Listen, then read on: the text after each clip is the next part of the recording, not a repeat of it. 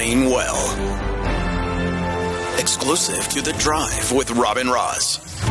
And because it's a leap day today, that's why this day exists. It's not often they do a commemoration day for a thing, but not every year.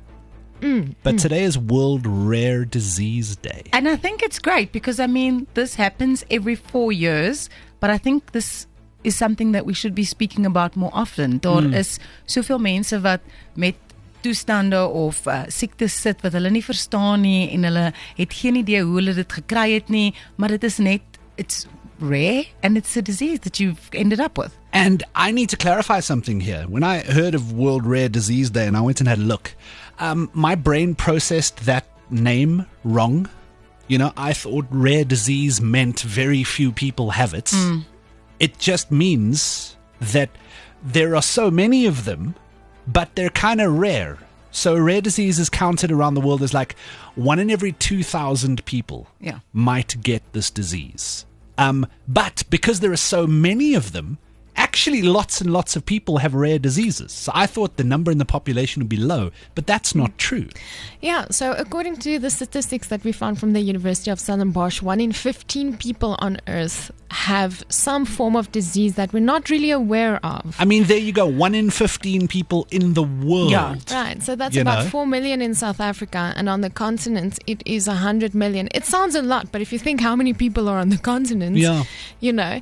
And Ross, I just want to speak to how you said people are not really aware of this, and people struggle with diseases and symptoms that they really don't know where it comes from, and there's a lot of stigma, but there's also a lot of emotional pressure that goes with it. So I've spoken to a geneticist, Professor Shahida Musa.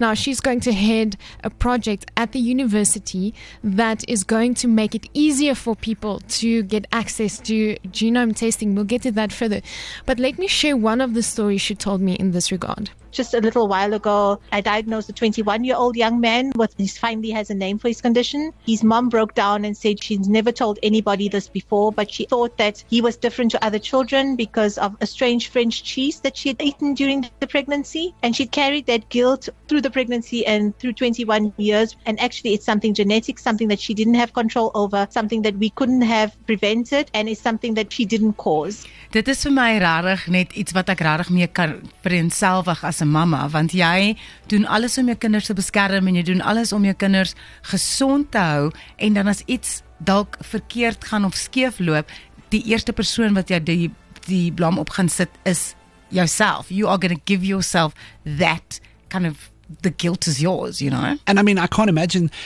you know, I've never been pregnant. I don't know if you know this. No. But I've seen the lists, you know, don't eat sushi, don't eat this, don't eat soft cheese, there's a whole bunch of things. And then that one day you had that interesting piece of stinky cheese. And now 21 years later, you think you've done something fundamental to your child and you've carried that with you.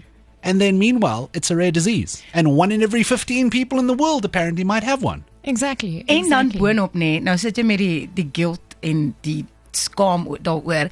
But then you're trying to do everything to kind of fix whatever is wrong with your child, but because it's not something that ticks one of the boxes of a big illness, daar's dan nou nog goed wat in jou kop aangaan oor hoe gaan ek my kind beter maak as ek nie weet of die dokters nie weet wat aangaan nie. Precies. And this is the nice thing that they're doing at the university, and they're trying to put together a database, and it's going to cover, you know, a lot of the whole continent, because a lot of these things need genetic testing as well to work out what's going on, and we don't have the databases. I mean, one of the websites I looked at said of the list of 5,500 rare diseases that they follow, there are treatments for maybe 400 of them. And the reason the treatment number is so low is because, you know, it only affects 1 in every 2,000 odd people. So we don't spend time and money and resources developing this stuff. And one of the things that is very interesting, right? So the cost at this stage is about 10,000 Rand to do this. But the university and this project is aiming to make it lower. But what this professor told me is, because you don't know what it is, you go to various doctors, you go to hospitals, it could end up costing families 2 billion Rand in that person's life to sort of treat this. So, because you don't know, so we just got to keep testing things. Exactly. And there is hope. So I'm going to give you guys there are places that you can go to. You can go to your doctor, and they have to refer you to a Gene Center. All right. Otherwise, if you don't really understand what's happening, you can also email Prof. Shahida. So I'll give you guys her email address. And if anyone out there feels they don't know what's happening, it's been years, you are welcome to get your doctor to get in touch with her. Yeah, we'll go and put some details on the website as well, but just wanted to bring that to your attention. And it's kind of cool that they do it that way. It is World Rare Disease Day. It only happens, though, on the 29th of February, which only happens every 4 years, which is kind of rare. It's The Drive with Rob and Roz. Absolutely phenomenal. Jacaranda FM.